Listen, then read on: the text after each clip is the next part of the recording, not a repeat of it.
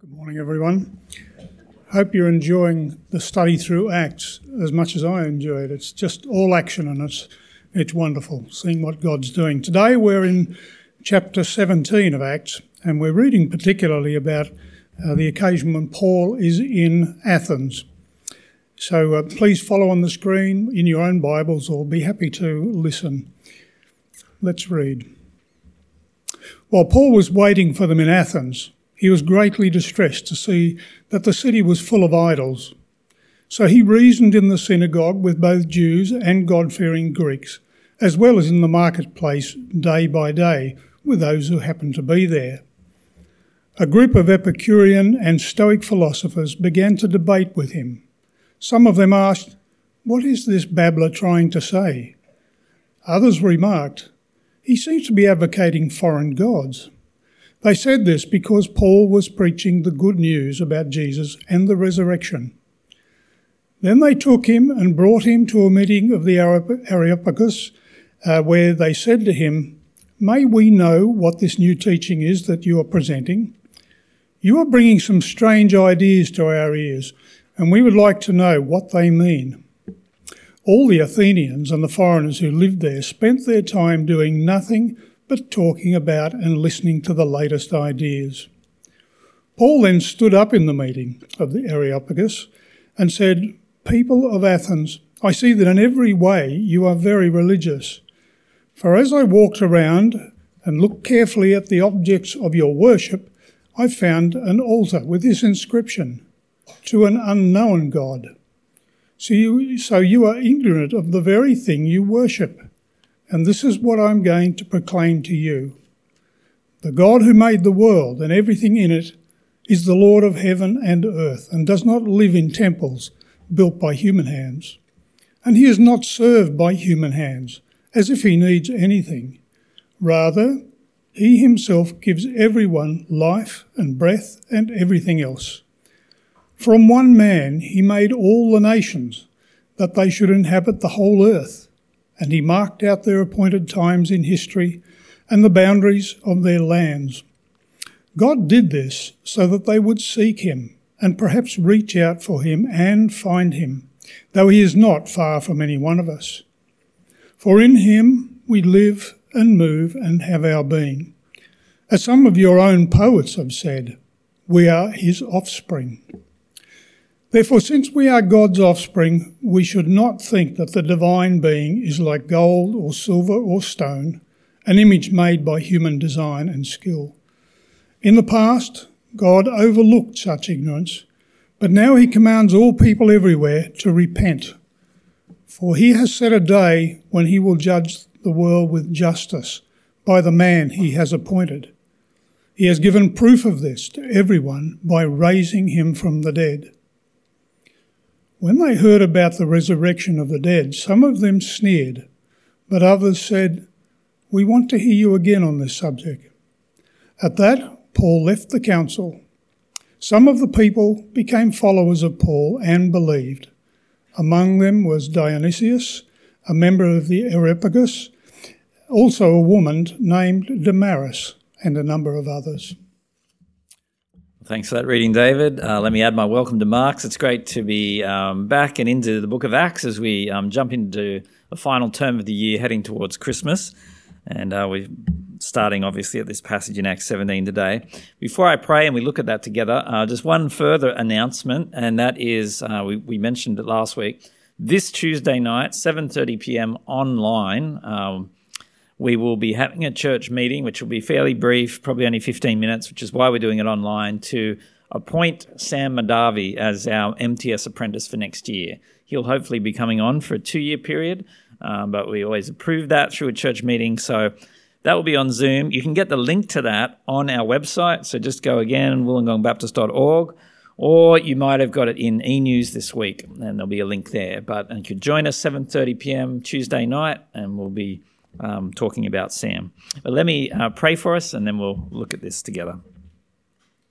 Our Heavenly Father, we do thank you that we can gather freely this morning, and we ask that you might again speak to us, that your word is living and active, and we pray that you might help us to hear your voice clearly, that we might see something of Paul's work in his age and how it relates to us today, that you might help us to be clear ambassadors of the gospel that address our culture sensitively and well. We ask this in Christ's name. Amen. Well, in an optional question in the 2021 census, 43.9% of Australians said that they identified with some form or variety of Christian faith. Now, historically, the percentage has been much higher, as we know. It was more than double that in our earliest records. But, of course, the religious landscape in Australia has been changing. In 2021, 38.9% of Australians stated no religion, which is almost 10 million people, and a further 7% chose not to answer the question at all. Now, a lot has been made of the reduction over the past couple of decades in particular of those identifying as Christians, but that national average of 44%, of course, varies around our country, and in Wollongong itself, it's over 50%. But being aware that there are many other factors at play also is helpful. Many other religious beliefs have grown nationally over the last couple of decades, and so each of Hinduism, Buddhism and Islam now have between 2 and 3.5% of the population as adherents. And so we've got this smorgasbord of religious beliefs in Australia today. There's not only Christian churches dotted everywhere, but there's also Islamic mosques and Jewish synagogues and Hindu, Buddhist and Baha'i temples. Of course, we know locally we've got the Taiwanese-based Nantian Buddhist temple here in Wollongong. It's the biggest one in the Southern Hemisphere. And of course, many Australians who register as no religion are still devoted to many New Age beliefs. It's not that there is not a spirituality, it's just that they've shifted to something else that's not what is ticked as a formal religion. And of course, then there are many more people who are just devoted to the worldly gods of real estate and money and other things. You see, everyone is still devoted to something, even if they don't identify with a formal religion. But such a broad spiritual landscape can be very confusing. I think that for many people today, this plethora of spiritual options actually challenges their mindset that there could be just one truth. And this challenge is often viewed as a new phenomenon. Now that we live in a global village and interact with so many different cultures, that this is a new thing. But as we'll see in Acts 17 today, that is not the case. The unique claims of Jesus have always been put forward against the backdrop of a multi-faith melting pot. Wollongong today and Athens 2,000 years ago have a lot of similarities. The council in Athens was a place that met surrounded by stone altars to an endless variety of gods, and Wollongong has its own version of that still. So the question I want us to consider today is this: how should we communicate the gospel in such a culture? How should we communicate the gospel in this multi-faith environment? A few answers that come out from Paul's way of tackling things in Athens. First answer to that question this morning is this: by addressing the current religious landscape. By addressing the current religious landscape. Notice again how he begins in verses 16 to 18 as he starts in Athens. While Paul was waiting for them in Athens, he was greatly distressed to see that the city was full of idols. And so he reasoned in the synagogue with both Jews and God-fearing Greeks, as well as in the marketplace, day by day, with those who happened to be there. Verse 18b, Paul was preaching the good news about Jesus and the resurrection. Now, by this point in the storyline of Acts, Paul has travelled through Turkey, he's travelled through northern Greece, he's been seeking to explain who God is and how we can know him through his Son, the Lord Jesus. But notice that as he comes to the city of Athens, which was a major, city centre in the world of that day, he doesn't simply just blurt out the gospel, God created you, Jesus died for you, repent and believe. There'd be nothing wrong with that. There's a summary of the gospel in that. But he first of all analyses the multi-faith melting pot that he has entered into you notice how it seems like he's taken a tour of the city before he starts speaking to anyone. He analyzes the Greek culture that's being displayed there through all their idols, and then he starts teaching. Firstly to the Jew, and so he goes to the synagogue where he's going to get a ready audience as usual, because he's an expert in the Old Testament as a former Pharisee. They're going to give him an opportunity to explain about the Messiah being Jesus, and so he takes that opportunity. But notice also that he goes into the marketplace. He goes into the local square in Athens, where lots of orators in that day would present different ideas. And he stands up and he explains the gospel to anyone that's passing by. And we learn that through this, he draws a crowd and gets opportunities to speak about Jesus. It's interesting, isn't it? Because despite being distressed by all the idolatry in Athens, Paul manages to share the gospel in what is a very gracious and thoughtful way, but also in a confronting way. He certainly doesn't water down his message. He's able to love the people, to connect with their society that is diametrically opposed to his beliefs, but to uphold the truth of the Lord Jesus. He simply contextualizes his message, his speech, and he draws on aspects of their culture. So notice the key phrase in verse 17, which I think helps us to understand what he's doing, his approach to this. It talks about him reasoning with the people. Now, that key phrase in verse 17, he reasoned with them, means to make a case or to present an argument. He's trying to persuade people through a reasoned explanation that takes in their worldview but then presents the gospel into it. Now, eventually, through his speaking in the marketplace, he gets an invitation, of course, to the Areopagus. I guess it'd be like one of us being invited to come and speak to Wollongong Council. All the councillors are there and they'd really like to hear about Jesus. Could you come and tell us? What an opportunity. I mean, he takes it with both hands, and so he goes and speaks to what is the peak body in Athens. But notice the way he approaches it. He starts by using something he's observed as he's walked around the city. They're so worried to offend, perhaps, by not covering all the bases and not noting every god under the sun, that they even have an altar to an unknown god.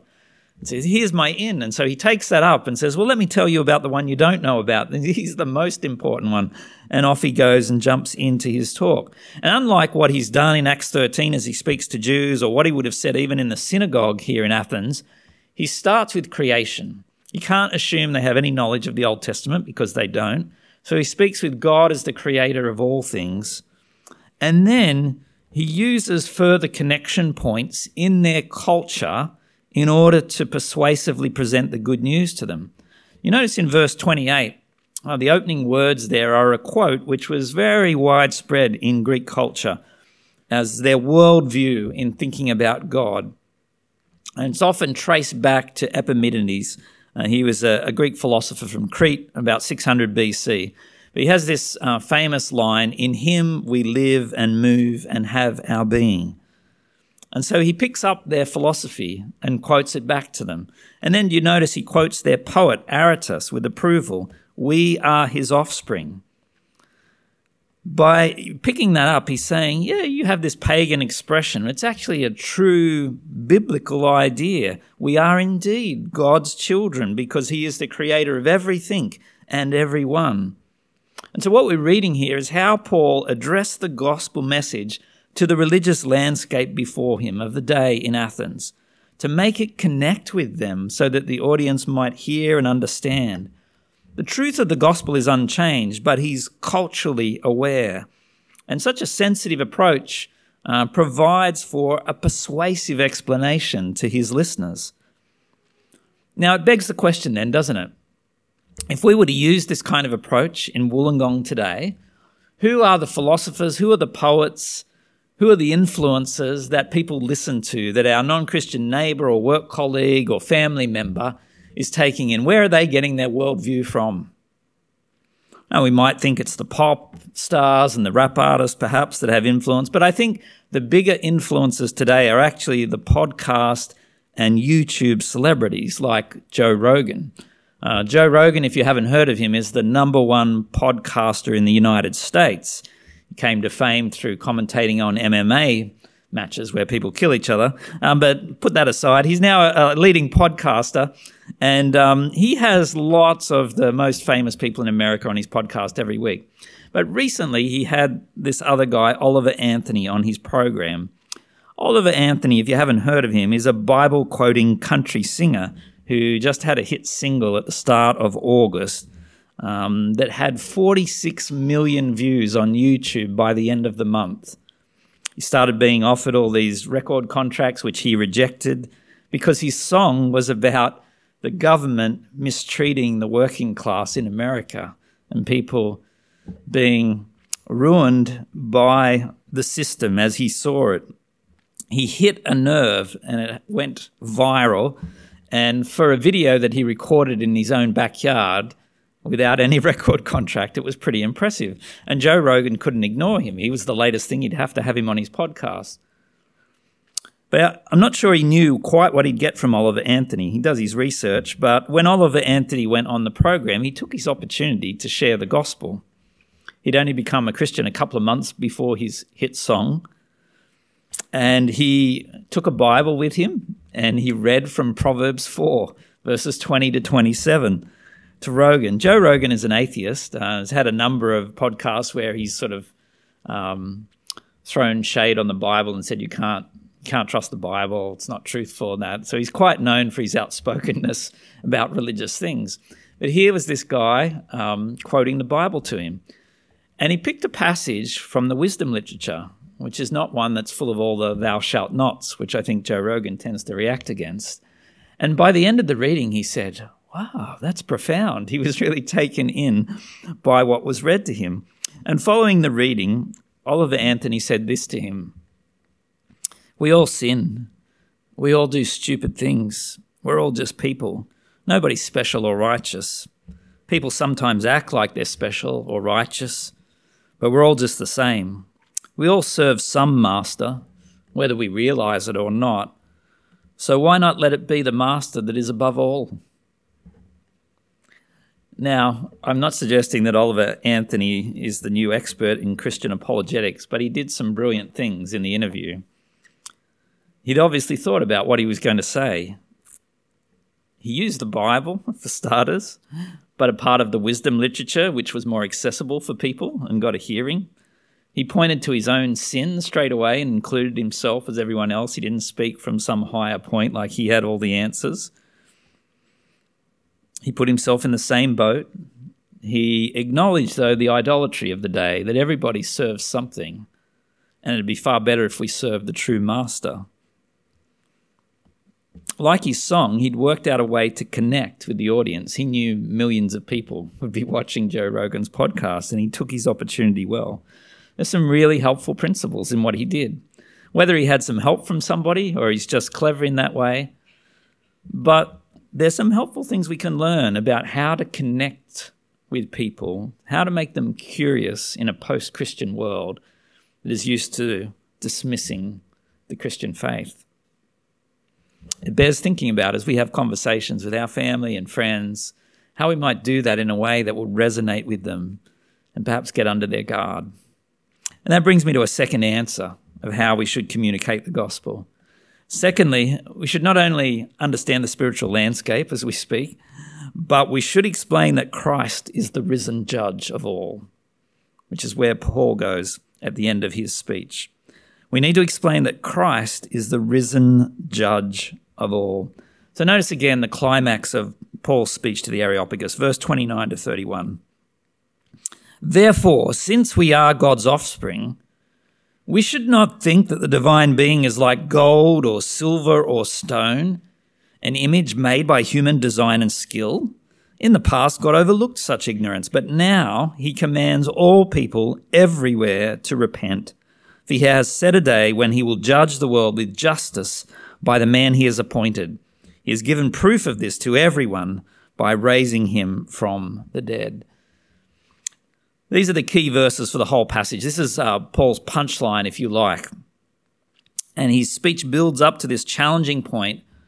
And I want to unpack these three verses in reverse order, starting with verse 31. Notice that his punchline in the final bit in verse 31 is the challenging idea that Christ is the judge of every person and that his resurrection from the dead is the proof that God the Father has appointed him as the one to whom our lives are accountable.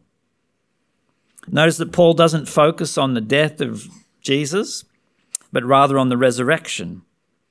There's not a focus on the theme of the atoning sacrifice and payment of sin, although he'll do that elsewhere, but in this particular instance, he focuses on the resurrection and as Jesus being the risen judge. But why is the resurrection the proof of Christ's authority to judge every person on the planet? Well, the inference here in Paul's argument is his resurrection demonstrates that he is the Lord of life, that he has conquered death, the great enemy of all humanity, and therefore he is Lord over all people, the very thing that we cannot defeat, that we don't have control of. He does. And so not only does his resurrection prove that his death that his payment of sin through his death was effective and paid for our debt, which is usually what we focus on in the resurrection, but it also declares that he is the ruler, that he is the Lord of life, the one to whom we must give an account. And if we're to present that truth in our culture today, we might want to add this. And what could be fairer? You see, the one who laid down his life for you to pay for your rebellion, your rejection of God's rightful rule over you, is the one who will be your judge. He is the one who determines whether you have believed in him and received his offer of forgiveness and had your sins erased, or whether you have rejected him and face him unforgiven with your debt exposed. What could be fairer? The one who did everything to save you is the one who will decide whether you have responded to him. And notice that although Paul analyzes and connects his presentation to the religious landscape, although he begins with creation, he still challenges their idolatry. He still challenges their worldview. He calls them to repent of their idol worship in verse 30. If those things are true and Jesus is Lord of life, then you better repent and turn to him, verse 30. You need to give up your wrong thinking, your false worship. You need to turn to the one who is declared as your judge, the one who has been raised from the dead. God loves us and he calls us to return to him. And the reason that he loves us, verse 29, continuing to move backwards, is that God desires to be in a personal relationship with us. This springs from his love for us. He designed us to relate to him. He is our heavenly Father, our Creator.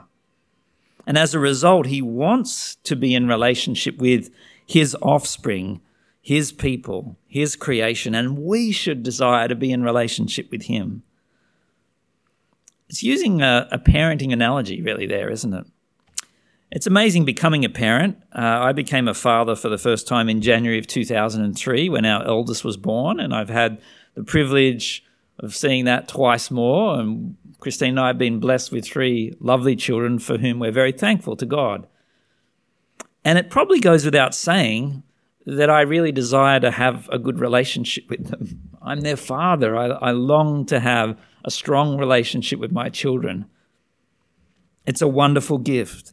And Paul's point here is that God is our heavenly Father, our Creator, and it's natural that he desires to relate to us. And we should desire to be in relationship with him. But so often we reject our created God. We don't want to have anything to do with the one who gave us life. I know a woman who decided that she was not going to have any involvement with her mother for a couple of years. She was an only child. Her mother had poured her life into her daughter, and they had been very close. And the daughter walked away from the relationship. She got married without telling her mother, with no one present, just a couple of witnesses, and then told her mother a few weeks later, oh, by the way, I'm married. And it was devastating. Her mother was heartbroken that she missed one of the most important events in her daughter's life. Her mother found this severing of relationship unsatisfactory, to say the least. See, we're meant for relationship with our parents, right? They brought us into this world. We're meant for relationship with our Heavenly Father, who gave every single one of us life. And yet our world so often ignores God. It just plain rejects him. But that void is filled. That void does not remain empty. We were wired for relationship, for worship of something. We all have a master. And so we fill that void with a God-shaped alternative. We attend the temple of sport, or the temple of real estate, or the temple of career, or the temple of life experiences and world travel, or whatever it might be. We devote ourselves to someone or something in God's place. But God isn't just, the parent who we might think we can ignore. Although he's loving and offers us a fresh start through his Son, he's also just and will be brought to account if we continue to ignore him. He's patient, but he will not tolerate our rejection forever. And so we're called to receive Jesus as our Saviour rather than to face Jesus as our judge. And that brings me to a third and final point as we think about communicating the gospel today in our culture. Thirdly, we need to expect a range of responses. Finally, we need to expect a range of responses. Have a look at how the passage ends in verses 32 to 34 again. When they heard about the resurrection of the dead, some of them sneered, but others said, "We want to hear you again on this subject." At that, Paul left the council. Some of the people became followers of Paul and believed. Among them was Dionysius, a member of the Areopagus, and also a woman named Damaris, and a number of others. Notice the varied reactions here to the gospel presentation by Paul. This is a strong statement in a multi-faith environment, and there are three obvious reactions. There are those who sneered, who rejected the gospel outright. There are those who want to hear more, who have questions. And then there are those who respond with faith in Jesus. But as the Apostle Paul knew through experience over and over and over again, and as he wrote in some of his letters, like in 2 Corinthians chapter 2 famously, this is to be expected. Paul wrote there, "For we are to God the pleasing aroma of Christ among those who are being saved and those who are perishing. To the one we're an aroma that brings death, to the other an aroma that brings life." And so perhaps you're a Christian here today who's shared the gospel with a non-Christian family member or work colleague or friend or whatever it might be, and you've been sneered at because of your faith. They've just outright rejected you. Then you will know how it feels to get that initial response that Paul got from some of the people. The Bible tells it as it is. It never sugarcoats it. Many people will reject the gospel, and that's whether you're sharing it or whether it's the Apostle Paul. So don't be disappointed. Even the greatest apologist and church planter ever in Paul got the same reactions. But of course, it can be very deflating, can't it? We don't enjoy those moments. It can be really hard. But we're not to give up sharing. We're not to give up praying for people. Because some will have the second reaction. They want to hear more. They're ready to think about it. This is how many people come to faith, isn't it? For our non-Christian family members, friends at work or at school, university, sporting teams, wherever it might be, there may well be lots of questions before they're going to reach a point of faith in the Lord Jesus. They may have come from a completely different religious belief altogether. So there'll be a whole lot of things to unpack there before they'll reach an understanding of the claims of Jesus on their life. They may simply be devoted to the materialism of our age. And even there's a whole lot of obstacles and wrong thinking to undo.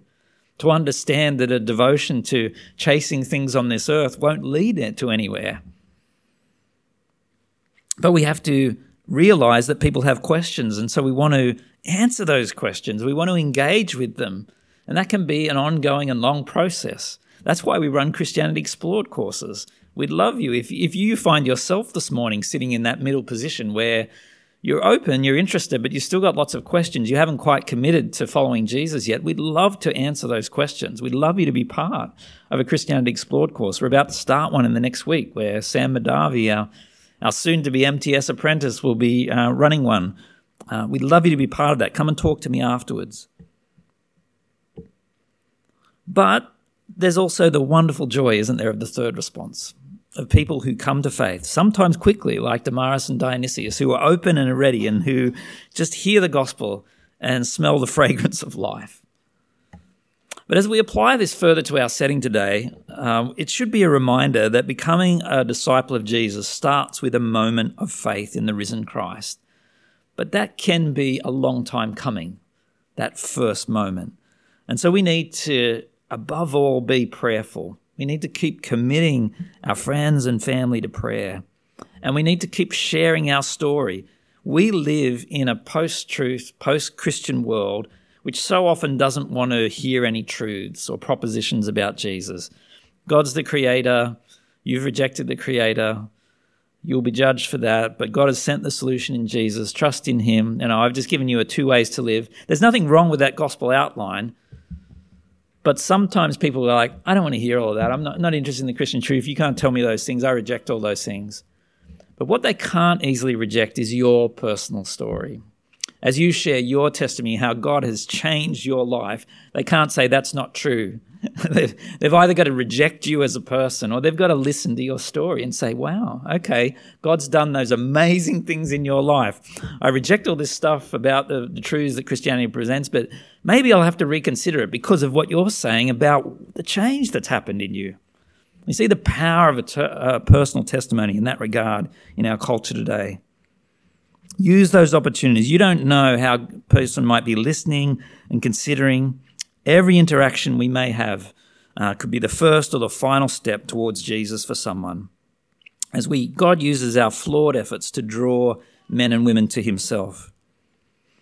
But of course, remember that it's God's work ultimately. No matter how well we present the gospel, no matter how cluey we are in terms of our culture and sensitive in speaking into the religious landscape, ultimately it's only God who will convict a person and open their blind eyes, their closed mind to the truth of the good news about Jesus. It's God's work through the Holy Spirit to convict and change. And so we need to keep praying above all.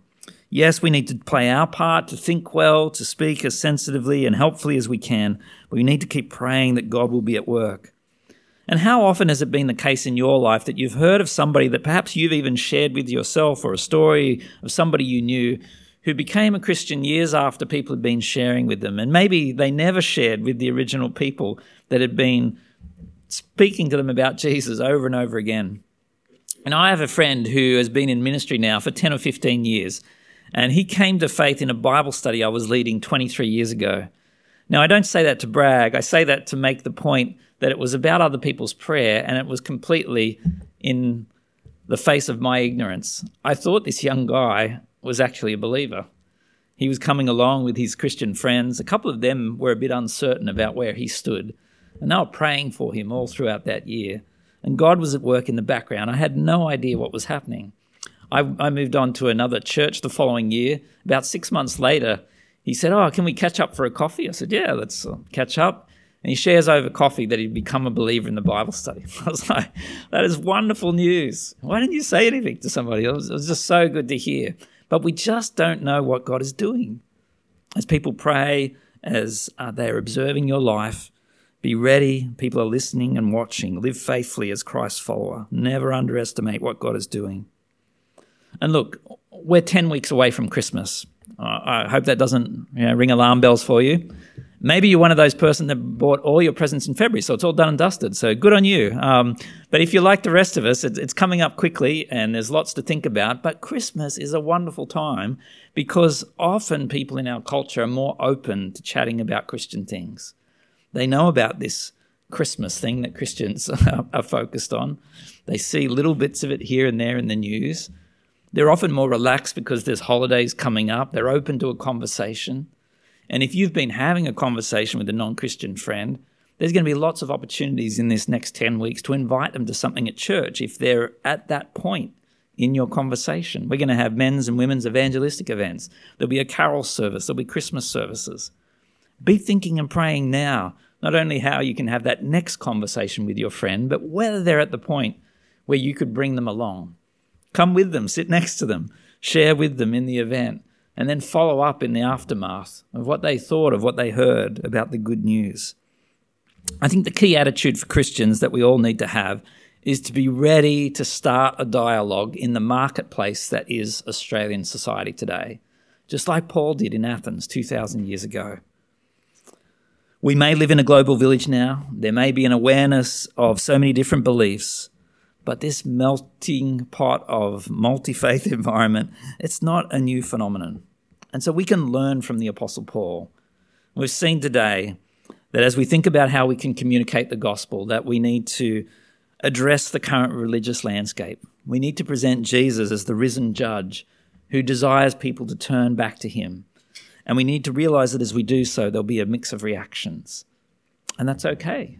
And to be ready for those that have questions and want follow-up, to continue to walk with them on that journey till God brings them to that point where they place their trust in the Lord Jesus like you have too. Let's pray.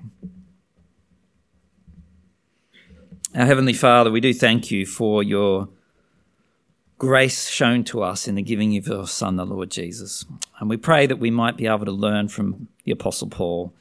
Help us to be those who are aware of the culture around us, but hold to the gospel, to present it unchanged into what often seems to us an ever-changing environment surrounding us.